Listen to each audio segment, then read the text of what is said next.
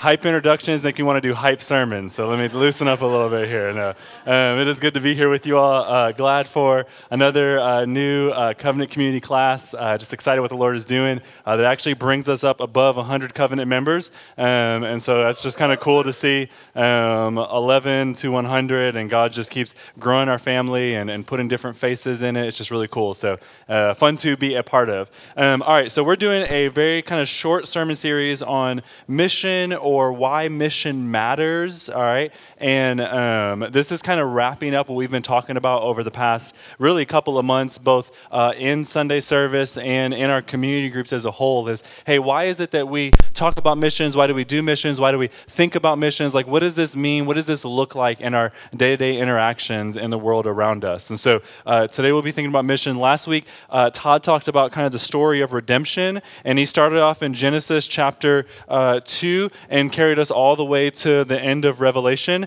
And anytime that you give a pastor that much scripture to cover, it may be a long service, but it wasn't. He did a great job last week. And so just talking about the story of redemption and how really God is the ultimate missionary, okay? Like, don't miss that. We just saw it on the sermon bumper. Like God is the ultimate missionary. In Genesis chapter 3, after Adam and Eve fell, it was God who came to them. They didn't come back to God. They hid from God. God came to Adam and Eve, and God has been doing that ever since. God comes to us in our brokenness, in our messed up state and condition. It is God who reaches out. God is the missionary. In a lot of ways, when you think about the triune God, it's kind of cool to see God the Father almost as kind of like the sending agency. Like if you guys are familiar with missions like Cru or East West or somebody, there are people that are kind of located home base, we call it. And they send out the missionaries and kind of support them and encourage them. And the Father sends out the Son. The Son goes as kind of the first missionary. We see him there in Genesis 3. We see him obviously in the Gospels. And then he sends the Holy Spirit as the last missionary to dwell inside of us and then make us his ambassadors. The triune God is all a part of this mission effort to win the world for the sake of his glory, that men and women may know who he is. Redemption, that we would have a re-reconciled relationship with God. And so it's God is the one who calls us. God is the one who comes to us. God is the one who reaches out to us. And now God in his gracious providence has called us to be representatives for him. And so God doesn't just leave this as kind of a him and him alone. Israel was supposed to be that kind of a come and see model, and they didn't really fully fulfill that. And now the church is a go and tell model. God is using us as his representatives to try to make much of his name. But all behind that, we want to hear God is the ultimate missionary. God is the ultimate missionary. Okay, so this week we're going to be focusing on the person and the work of Jesus and the importance of the gospel behind that. And so the person, work of Jesus, what did he do? What was his call? Okay, is the one thing we'll look at. What was his work? Like, what did he actually do when he was here on earth? And then what is his command to us in light of that? So Jesus' call, his work, and his commands to us, okay? One of the things that you will tell that will be different about this sermon than many others is that I will most definitely down that whole bottle of water because I was sick this whole week, all right? And already I feel a little like scratchiness. So you have to give a little bit of grace. I don't know how to do like the slide, take a drink in between reading, all right? I'm more like if you remember back 2013, Marco Rubio had a really weird announcement where he like, do you remember that, some of you? That's how I feel every time I try to drink, so grace above, all right? If you have your Bibles, go ahead and grab them. John chapter 3, that's where we're going to be today. We'll be there for most of the day. You can go ahead. Everybody's looking at me now. Is he going to do it smooth? I'm not. So I just already told you that, all right? John chapter 3, we're going to be resting out, camping out there. If you don't have a Bible, we want you to take the one that you find under the chair and keep that. That's our gift to you. We want you to have the Word of God to be able to use it, read it throughout the week. And so please take and keep that one. You can also follow along on your smartphones if you wish. If you have the YouVersion app, underneath the tab section, type in the Well Austin, and you'll be able to follow along that way. If you don't have the YouVersion app, you can actually take this link and you can put it right into your browser and you'll be able to follow along that way. We want you to have the Word of God, okay? The reason that we have all these outlets because we want your eyes on the Word, so be it through your phone, your book, whatever it may be, like we want you to see that these words are not coming from man, all right, but that we're trying to submit to what God has already laid out for us in his holy scriptures, okay? And so as you turn there, John chapter 3, we're going to pick it up in probably one of the most famous verses in scripture, John chapter 3, verse 16. It says this. For God so loved the world that he gave his only Son, that whoever believes in him should not perish but have eternal life. According to Bible Gateway, which is an online Bible search tool, this is the most searched for verse in all of Scripture, and it has been for the last 9 years since they started tracking that. And so this is like one of the more famous, like if you have seen people at football games, they're holding up this sign, John 3:16. A lot of times the athletes, like they have the little, the blackout underneath their eyes, they write that on there. Like this is a very, very, very famous verse. Matter of fact, you could not have grown up in church. This may be your first time at church since you were like 2, or maybe first time ever. You could be very familiar, and there's a strong likelihood that you've at least kind of heard this verse reference. If not, you may kind of have this verse memorized. It's probably in the King James Version that you have it memorized, all right? But like we've heard this verse over and over and over again. Here's the problem, okay? Familiarity breeds a lack of focus, a lack of passion, and a lack of awe. All right? Familiarity breeds a lack of focus, a lack of passion, and a lack of awe. All right? We see this a lot in people who have been married for several years, right? We start seeing marital problems kind of jump up because oftentimes if they're not careful, they just kind of lose the wonder and the awe of their spouse. When they were dating, they were infatuated with one another and they pursued one another. They tried to learn about each other, and then they kind of got married and life started happening and kids started happening, and they started losing this awe because there was familiarity there. Familiarity is a danger a lot of times to things that are precious for us, okay? I know I'm tempted to do it in my marriage. I'm tempted to do it with scripture like this, where I can just kind of say it in my head, like I lose the awe and the impact that the verse like this is supposed to have, right? And we see it all the time in various relationships. That's why, men, you need to date your wives, okay? You need to date your wives. If you are married, date your wives, okay? Ask her questions. Be pursuing her. Think about her, all right? But that's for our relationship series. And that's not till after Easter, so let me stay focused, all right? In predominantly black churches, like churches where I grew up, when the preacher kind of goes off topic, okay, the typical response from the congregation is, help him, Lord. Help him, Lord, all right? That's kind of like a roundabout, polite way of saying, come on, boss, we don't feel like being here all day, man. Stay on point, all right? Help him, Lord. Come on, all right. So John 3, let's stay on point. John 3, okay, is familiar to a lot of us, right? Like, it's familiar. We don't want it to lose its impact. We don't want to lose awe of it. We don't want to lose focus because of familiarity. So let's focus in for a second. Like, we're going to be focusing on the verse that most of us probably are most familiar with. That's our main text for today is this, okay?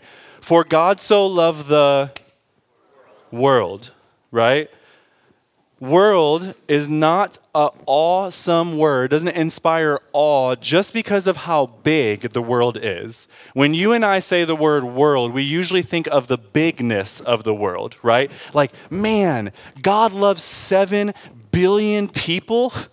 What? And all the people who have lived before us, like God loves all of these people. Whoa, that's a fascinating thing. And it is. Without doubt, like it definitely is, okay? However, when John uses the word world in the Gospel of John, which by the way, he uses some 90 times, okay, John keeps flooding us with this word, all right? When he uses this word, he uses it 70 times, it's 90 times in the whole New Testament, and John is using it over and over and over. He's the one that uses it a lot. He's using it in a very different way. Go back to John chapter 1, verse 9. It's the first time he uses this word, world. He says, the true light, which is Jesus, which gives light to everyone, was coming into the world. Okay? It's the first time he uses that. So when the word world is used in the Gospel of John, he's often not highlighting how big the world is. Instead, John is often highlighting how bad the world is.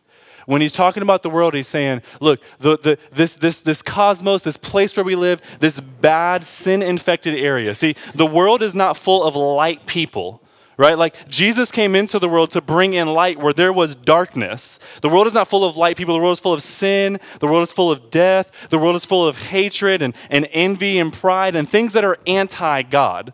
Things that are against who God is. So God doesn't just love the world, and that's fascinating because of how big the world is. God loves the world, and that's fascinating because of how bad the world is. This is saying something about the love of God. Like if every single person in the world was like the person that you love most, like maybe a spouse or a child or a really, really dear friend to you, like it would still honestly be hard to love the whole world, even if you were eternal and infinite like God. Because even the person that loves you the most sometimes can kind of get on your nerves. Right? Don't shake your head if you're married. All right, they're sitting next to you probably, okay? But like sometimes the person you care about the most still kind of rubs you the wrong way. But it would be pretty easy to love the whole world if it was like the most lovable type of people. Even when they frustrate you and wrong you, kind of deep down, you still have this affection for them, right?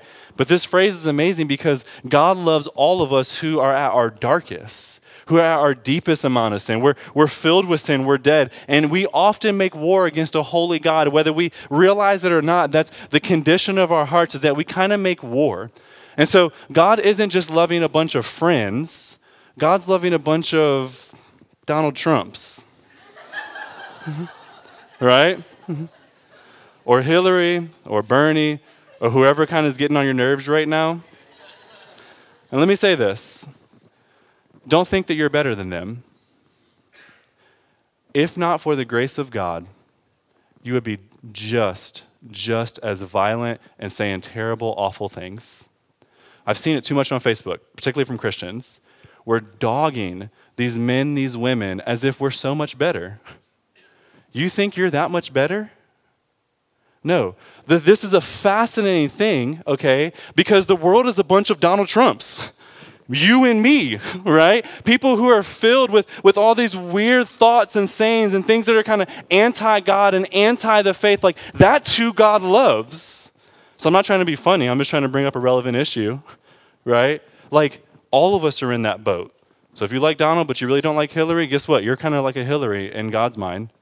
If you don't like Hillary, you like Donald, whatever, I don't care what it is. Wherever you're at on that spectrum, or whatever you can think of to kind of put a negative picture of humanity in your mind, like maybe it's the Russian president, or maybe it's the North Korean president, or maybe it's some sports figure, or I don't know what world you're in, okay? But I want to paint for us, we aren't all a bunch of our best friends that God is loving.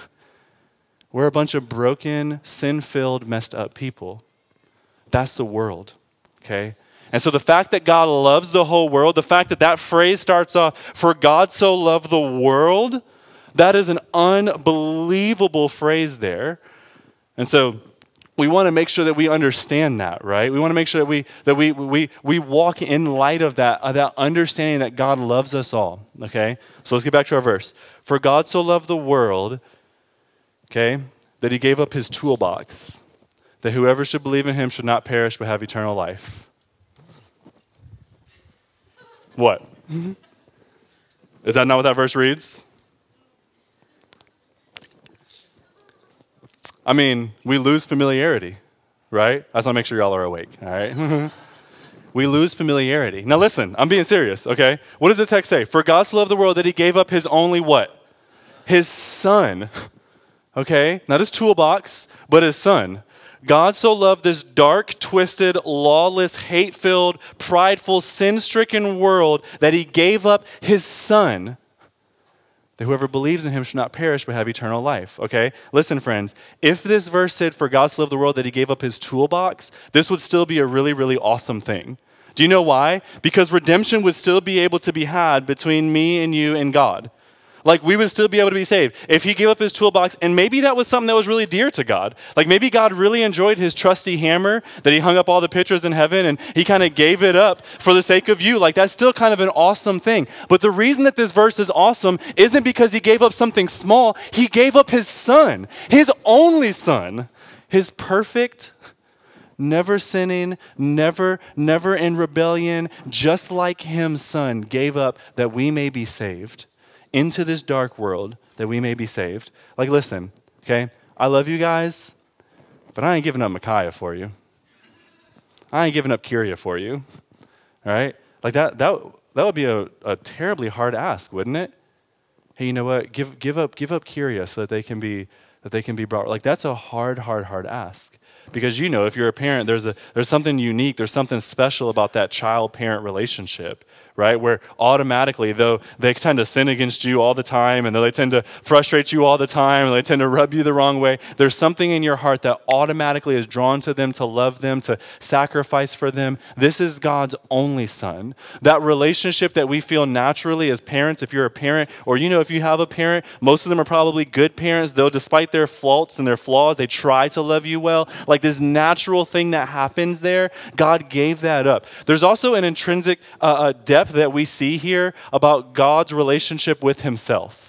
Okay? Because once again, if it said God gave up his toolbox, I'm meaning that. That would be a pretty cool thing. But he gave up his son. And the reason that it's important for us to know strong doctrine, by the way, is because that makes verses like this jump alive for us. It is good if you understand the doctrine of the Trinity, that God has existed from eternity past to eternity future, and he is in perfect harmony and relationship with himself. The Father, Son, and the Spirit have always been giving to one another, been loving one another, been pouring out for one another, been encouraging one another, been blessing one another. The Father loving the Son and giving himself to the Son loving the Father and the Spirit loving the Son and the Father. There is this beautiful, intricate dance called the Trinity that we see all throughout Scripture, and it was severed for a moment in history so that you and I may be brought redemption. God so loved the world, he didn't give up his toolbox. He didn't give up his car. He didn't give up a bunch of money. He gave up his son that we would be able to see the gospel. So don't let your hearts become dull or numb to this message right here, okay? I don't even know what else to say except to try to tell you to try, even in this moment, to command your heart to believe this truth. Like your heart, what it's going to want to do is think about what you're doing after church today, right? It's going to want to think about, I already know this verse, I've heard this before. Command your heart, if you can, just for a moment, to try to even begin to grasp and to believe this beautiful truth that we call the gospel, that God loves you. God gave up the thing that is most precious to him, the person that is most precious to him in his son, that you may be brought about to redemption. This is an unbelievable truth. This speaks of the power of God's love, God drawing you back into relationship with himself. And listen, friends, from Genesis chapter 3, which we looked at last week, all the way up until this point in the Gospels, everything is pointing to this redemption coming, that God is for his glory, and this is a good thing for us, and he is for our redemption, and praise the Lord for that. He is for our redemption, and every single story believes that and speaks that out, that there is a coming king that will save us, and that king is Jesus. In Genesis chapter 22, one of the more famous stories of this, one of the more famous foreshadowings, Abraham is asked by God to sacrifice his son Isaac. So God gave him a promise. Abraham lived without a son for 20 plus years. Finally, God kind of came through on that promise, gave Abraham a son at 100 and Sarah that son at 90. And that was just as crazy then as it is today, all right? It's not like just because the Bible is different. Like, this is crazy, right? Like they both said, our wombs are dead. It cannot hold a son. God came through on that promise. And then we fast forward a little bit, probably about 12 years later. God says, hey, I want you to take your son and worship. Okay, God, that's cool. What does that mean? I want you to sacrifice him. What? And we don't get the behind the story scene, okay? But you got to believe, like, Abraham is not a piece of cardboard, all right? He has emotions. He has feelings. He's a person. He's you and me. And so he's probably wrestling with God. I ain't hear from God. That wasn't the Lord. And he hears it again. He presses it again. So Abraham goes and he's with his son and they're walking up the hill and his son's carrying the wood, it says. And Isaac says, Father, we have the fire and the wood, but where is the sacrifice? And Abraham says to him, don't worry, the Lord will provide the lamb. Fast forward, Isaac is tied down on the altar, and we don't really know what's happening in Isaac's mind. Is he crying out to his dad? Is he just kind of laying there submissively? We don't really know. We don't get that part of the story, but I got to imagine if I'm 12, I'm not just like, go ahead, Father, all right? It's probably like, Dad, what are you doing? What are you doing? What are you doing? And as Abraham lifts up the knife to kill his son, God says, stops his hand, and says, hey, there's a ram in the bush. get it and lay it and sacrifice that instead. Notice that Abraham prophesied that God would provide a lamb, and in that story, God provided a ram because the lamb was Jesus who was going to come, okay? But here's what we do. When we read that story, it should sound preposterous to you. It should sound like, what the heck is God doing? Like, that is an okay feeling to feel when you are reading, why would he do this? Like, this is his promise. What is God doing? It is preposterous. It's what he did in Jesus. That's why this John 3:16 should be so mind-blowing to us, because this doesn't make sense. God has offered up his son that you might be saved. That is crazy. That's unbelievable truth. Command your heart to believe that truth, because it doesn't. It's why you don't believe that God loves you. It's why you go about in your day-to-day life doing different things and falling into sin and frustrated with God, because your heart does not realize the preposterous, scandalous grace that God has given you and offering up his son that you might be saved. This is a beautiful, wonderful thing. And all throughout the Old Testament, we see this, right? I wish I had time to go through all the different Old Testament foreshadowings. But Jesus is the true manna in the wilderness, that can truly offer us food. He's the true water from the rock. If you read just 2 verses before, it says he's the true serpent that's been lifted up, that all men may look on him and be saved. If you're familiar with that story, Moses is in the desert, right? They're getting bit by fiery serpents because they've sinned. God says, hey, take one of these serpents, put it up on a staff and hold it up, and everybody who looks to it will be saved. And Jesus says, I am that person. The wrath of God should have been consuming you, but instead we'll take that very thing that's supposed to consume you and nail him up, and if you look to him, you'll be saved. Jesus is the greater serpent on the rock. He's the perfect sacrificial lamb that no animal, lamb, or goat or ram could ever fully fulfill for our sins. He's the greater Moses as a prophet. He's the greater Aaron and Melchizedek as the high priest. He's the greater Abraham as our forefather. He's the greater king in David. He killed the greater sin and Satan and Goliath. Abraham or David is nothing more but a foreshadow to that. He's the perfect fulfillment of the law. He's the blood on the doorpost, that his blood is over us and we will be saved and God will pass over us. He's the wiser Solomon, the more faithful prophet. Jesus is everything that we need, nothing that we deserve, and God gave him up for you and for I that we may be saved. Friends, God loves. God loves. God loves you. This is a fascinating truth. If you doubt God's love, look at this verse and don't. I don't know what else to say. Don't doubt God's love. He who did not spare his own son, Paul says in Romans 8, will he not give you all things? If he's willing to go this far, the thing that is most dear to him and his son, won't he give you all things? There may be suffering now. There may be suffering now. That's why he's saying, he gives and takes away. My heart will choose to say, Lord, blessed be your name. There may be suffering now. And that may not even be able to be fully understood, but one day the suffering will end and you will be made new again and brought back into relationship with God. God loves you, friends. I don't know why you're going through what you're going through. I don't. But God loves you. He already gave his son. Would he not give you all things? And so I know often people struggle whether or not God loves them. I know that I struggle with this often. Let me preach one bad sermon or a sermon I feel like is bad, and the whole week I'm wondering if God loves me. What type of foolishness is that? God loves me based on my merit. God loves me based on what his son did on the cross. God loves you based on your sin or lack of sin. God loves you because of what his son did on the cross. God loves the world and it's proof for that, okay? So here's what I want you to do right now. I really don't care if this is weird.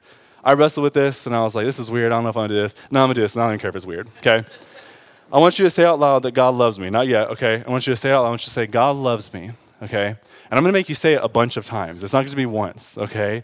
And I want you to try to, at that moment, begin to remember this verse, John 3:16, that God so loved the world, you included in it, no matter how bad you may be, that he gave up his son.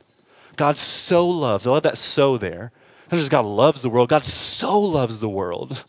Right? God loves you, friends. God loves you. And so I want to say this as a moment of worship to God, that we would begin to try to command our hearts, to remind our hearts of God's love for us. Okay? I want you to say out loud, say, God loves me. Say it again. Again. Say it like you mean it. Again. Again. Amen. Again. Again, friend, God loves you. God loves you.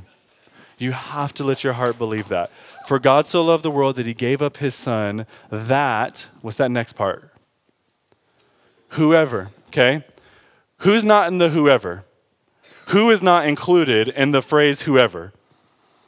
Is Donald Trump part of the whoever? Some of y'all are like, don't balk at that, all right? We just said that he is, right? Are you in the whoever? Your sin is not stronger than the grace of God. And so no matter how bad you may think you are in here today, God loves you and gave up his son for you. You are also not good enough to achieve the holiness of God. So no matter how much you want to think you don't need God, God loves you and gave up his son for you. God loves everybody in this world. God loves that they would be saved.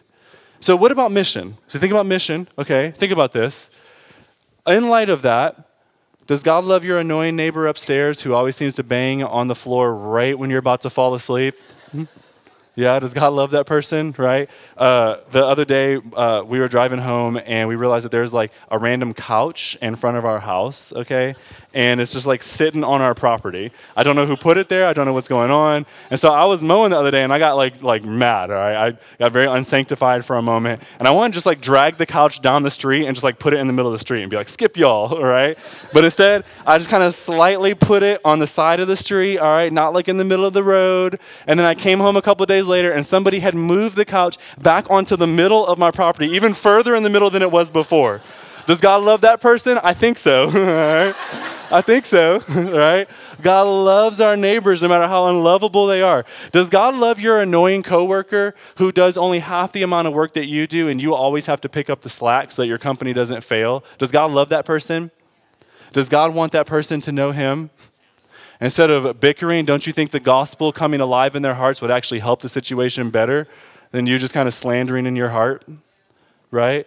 Does God love your father who hurt you pretty badly? Does God love the spouse, the child, the wayward child, whatever it may be? Listen, friends, mission matters, okay, because Jesus died that all may come into an understanding of him and the gospel, amen? This is why mission matters. We just said God loves us, God loves us. Look at how much God loves us, and he does love us that much. But that means he loves the whole world that much. The whole world, all of it, that whoever, anybody who would believe can be saved. Mission matters because Christ died for the world that all may know him. This is why mission matters. Look at 1 Timothy chapter 2. 1 Timothy chapter 2, verses 3 through 4. This is talking about the goodness, the glory of God. It says, this is good, and it is pleasing in the sight of God our Savior, who desires all people to be saved and to come to the knowledge of the truth. God desires all people to be saved and to come to the knowledge of the truth. Christ died for you. You aren't bad enough that Christ's blood can't cover over your sins. You're not good enough to escape the need from being reconciled with God. Christ died for us all. This is why mission matters. Because God loves the world, friends. God loves the world. God loves you, yes. And a lot of us, I know a lot of us in here, we came to faith later in life. We can remember what it was like living as a person who does not have the grace of God. Like, God chose to love us through that. Should we then forget about everybody else living outside of the grace of God? Outside of the salvific grace of God? God loves the world and wants them to come to know him. The beauty of what we just talked about is true for the whole entire world. Mission matters because it matters to God. It matters to his heart. He gave up his son that men and women would be saved. Who are we to be selfish then with the good news of the gospel? He gave up everything that we may be saved. And if God can save men like Moses and David and Paul, which, by the way, kind of a small side point, you know that Moses, David, and Paul were responsible for writing 31% of the Bible. Okay, so almost a third of the scriptures that we read were those three men responsible for. And I bring them all up because those three men were all murderers. They all murdered. They killed somebody, okay? And God chose to save them and to redeem them and then use them in such a powerful way that you and I are deeply impacted when we read the words of God through them today. If God can save a men like them, he can save you and I. He can save your annoying neighbor, who really the only problem is that you two are just kind of different. He can save the politician or the athlete or whoever you're mad at right now, who you think is a little bit more bad than you are. No, God can save them, and we're in the same boat. God can save the world, okay? Let's finish out in John real quick. I want to finish this text. We're going to spend just a couple seconds in this.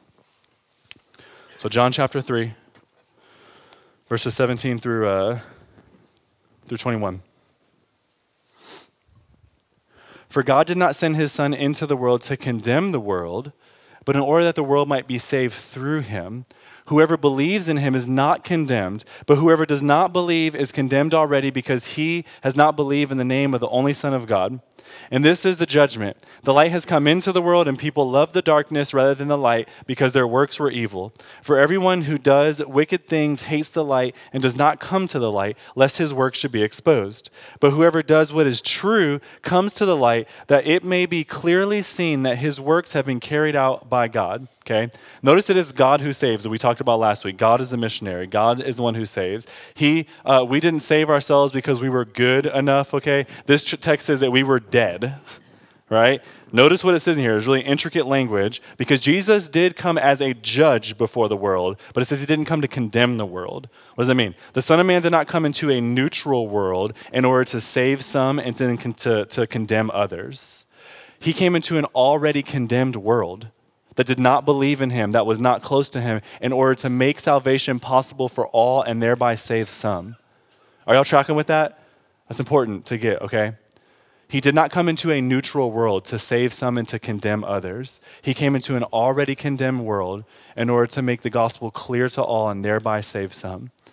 Mission matters because Jesus is the hope of the world. Notice there in verse 18, the exclusivity of Jesus. All of Scripture speaks of this, that apart from Christ, there's no other way to the Father. We need Jesus. We need to believe in Jesus. We need the blood of Jesus to cover over us if we are going to be saved. We can't be good enough. There's no other way. If it's not for Christ, we are condemned already, this text says. Why? Because we're all dead apart from him. And we search for what only can truly give life and never actually find it. And in the process, we align ourselves with everything that is against God. And we push God away and we push God away. We reject him, trying to find what only he can give, but not coming to him in the process. I don't have time to go fully into exclusivity here. We've actually talked about that in other sermons. And so if that's something you struggle with, I would encourage you to go back and listen to some of that. But there are hundreds of verses that hit on Jesus being our only hope. And if he's our only hope, then how much does mission matter? Immensely. There's no other way. If we want the love of God, which all of us crave, whether we know it or not, we're just seeking it in the wrong things. If we want that love, those of us who have tasted the goodness and experienced God, you know how beautiful that love is. Jesus is the hope of the world. Mission matters then because people need Jesus. Notice too, even in verse 21 there, like it's not that we who are Christians were better and therefore we were saved. It's not like, oh, Tori was a little bit better than Johnny, so I'm going to save Tori. Like, no, the works that God is now doing, it says he's the one doing it. I come into the light not because I was better. I came into the light and I was dead, and then God starts working through me. That's what this text says. It's God's the one who's working through us. It's his work that's within us. And so even those who are saved, it's not like we're great. We're just realize that we need to stop trying ourselves and trust in somebody else who's already done it for us. It's the works of God carrying out. Every time I talk about this topic, I'm reminded of a group of men and women called the Moravians. The Moravians were kind of the first group of Protestant missionaries to go into really, really, really hard to reach places where nobody else wanted to go. They used to pack their caskets on the boat with them because they knew they wouldn't come home most likely. And so they'd like pack all their stuff in the caskets. Bye, see you in heaven. All right, it's like the message that was being sent off, right? Well, there's one story in particular of a group of young college kids. They were between like 18 and 20, and they heard that there were these slaves in the Caribbean islands that had never heard the gospel before. They were brought from Africa over to the Caribbeans, and they were unable to hear the gospel because there weren't any churches or people that were set up that were reaching out to them. And so these two white males, all right, so then think back at the time too, it's important that we put that in context, like where the rest of the world is kind of saying, they're kind of lesser, it doesn't really matter. Like, no, they believe in the power of Jesus and the Imago Dei of men and women, and they know that Jesus is the only hope. And so they say, we want to go reach them. They say, well, actually, you can't. The only way you can go is if you sell yourself into slavery. But if you do that, you'll never be able to be redeemed. It's not like you can go in slavery for 2 years and then come back, okay? Of course, their whole family's like, this is absurd. Don't do this. This is preposterous, right? Packed with the love of God in their hearts and their understanding for God, they sold themselves into slavery to go reach these slaves that were on the islands. And as they were getting on the boat and they were being taken captive, their family's crying, they're yelling out. Somebody yells out something absurd to one of the boys, like, how selfish of you, how dare you, you know? And this 19, 20-year-old boy comes walking to the edge of the boat and screams out, I can't scream right now or else I would, screams out, shall not the slain lamb receive the full reward for his suffering? Jesus died for these slaves too. That's what he's saying. Jesus died for the whole world. Shouldn't they get a chance to hear the gospel, and shouldn't that bring glory to Christ? If there are some sheep there on them Caribbean islands, then we need to bring them to Jesus that he may receive glory. Mission matters because Jesus is the hope of the world, friends. Now listen, it doesn't have to be that extreme. Okay? Like, I understand that's an extreme story, right? Like, I doubt anybody in here is going to like sell themselves into slavery to then preach the gospel. And that's okay. You don't have to feel bad about that. That's what we talked about that a couple of weeks ago. Okay? It's important to remember that God is sovereign. It's God who saves. God's going to use whatever means he needs to use in order to save some. It's just whether or not we're obedient to that. So I don't want you to feel the pressure of that unnecessarily, okay? But I do think Scripture is clear on our calling, though, which is why I share that story. We may not have to sell ourselves into slavery, but Scripture is clear that he wants the gospel to go out into the world. Mission matters because Jesus is the hope of the world, and God loves the world.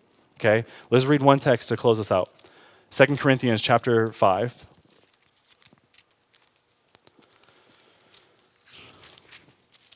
Second Corinthians chapter 5, verses 17 through 21.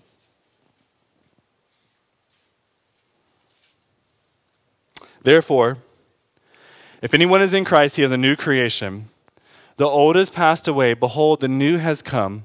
All this is from God, who through Christ reconciled us to himself and gave us the ministry of reconciliation. That is, in Christ God was reconciling the world to himself, not counting their trespasses against them, and entrusting to us the message of reconciliation. Therefore, because God has entrusted to us the message of reconciliation, we are ambassadors for Christ, God making his appeal through us. We implore you on behalf of Christ, be reconciled to God. For our sake, he made him to be sin who knew no sin, so that in him we might become the righteousness of God. That's probably one of my favorite verses in Scripture. We could spend an hour on just this section because it's loaded, okay? But we're not. Help the Lord, all right? But listen, okay? We are God's ambassadors. We are supposed to be God's representation of earth, but of what? Because here's what we usually do when we read this. We think about it and we think of our behavior or our character. That's what we think about when we think about this word ambassador. We want to behave the right way, act the right way, that we may look like Jesus. And that is true, okay? There are verses in Scripture that highlight our importance of holiness, our importance of representing Christ in the way that we walk and live our lives. But that's not what this verse is hitting on. He says we are to be ambassadors in the message of reconciliation. God making his appeal, his verbal proclamation through us to be reconciled to God. That's what God wants us to do as his ambassadors. So Paul's point expands past behavior and goes into our actual proclamation of the gospel. The appeal to be reconciled, to come back to God. Because God loves the world and because God longs for the people of the world to know him, and because he wants us, as we discussed a couple of weeks ago, to be his messengers, his ambassadors, his appeal to the world, then we need to preach the message of reconciliation, the gospel. We are gospel ambassadors. Do you believe the gospel? If yes, then you are a gospel ambassador. Even more, look at verse 21. I love that. Jesus became sin that we might become the righteousness of God. Because Jesus died, we can be brought back into a right relationship with God. Jesus became our sin, our shame, our guilt, our filthiness, our death, so that by faith in him, we might become the righteous, worthy sons and daughters of God. I love that. The substitutionary atonement is what theologians call that. God, there was a substitute. He got what you deserve, and if you believe in Jesus, you get what he deserved. He took on your death, and if you believe in him, then you get the life that he deserved. This is the gospel, and this is what Paul wants us to be ambassadors for. Everyone is drawn to a story where somebody sacrifices like that for somebody else, right? Like we're all drawn to that. That's why we like superhero movies. That's why we like a powerful person sacrificing himself for the sake of others. We're drawn to that because the gospel has been hardwired into our hearts.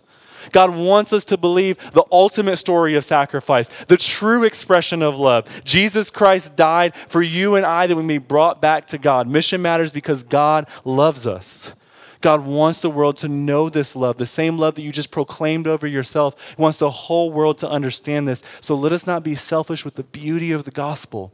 It's too beautiful. It's too needed. There's the exclusivity of Jesus. There's the brokenness of the world. Like we need the gospel. The hope of America, the hope of the world is not us putting the right person in office. I can guarantee you that. It's us being gospel ambassadors. That's the hope of the world. That's what we need to be heralding and pushing and chasing after. Mission matters because God loves the world. And so let us believe that for ourselves, that God loves you beyond our wildest dreams. When we read of human stories, it trips us up. We think this is absurd. Like God loves you with that type of love. But he also loves the whole world. And he wants whoever would profess him to be saved. I love you guys. Let's pray.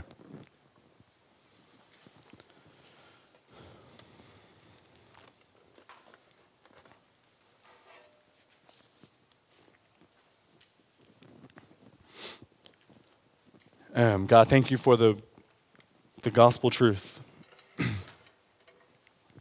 God, that you loved broken, sin-filled, scarred, dark men like me. Jesus, you loved me before I loved you, before I had anything to offer, before any gifts were imparted to me, before there was anything good. God, you loved me. You died for me, Jesus. You died for me knowing that after I accepted you, I would still sin against you. God, and you love me still. God, you love us like that. God, help us to believe that truth. God, I pray right now by your power, Holy Spirit, that people, men and women in here who wrestle frequently with your love for them, that even right now you would be doing a work in their hearts to remind them of the power of the gospel, that you love them. God, remind them, encourage them, challenge them through your word, through prayer during this week. Remind them of your love for them. And then, God, for all of us in here, would you remind us of your love for the world? Would you help us to be your message of reconciliation to the world? God, that you love them. You long for them to come into intimacy and true relationship with you. Jesus, thank you for becoming sin, that in you we might become the righteousness of God. I praise things in your precious name, Christ. Amen.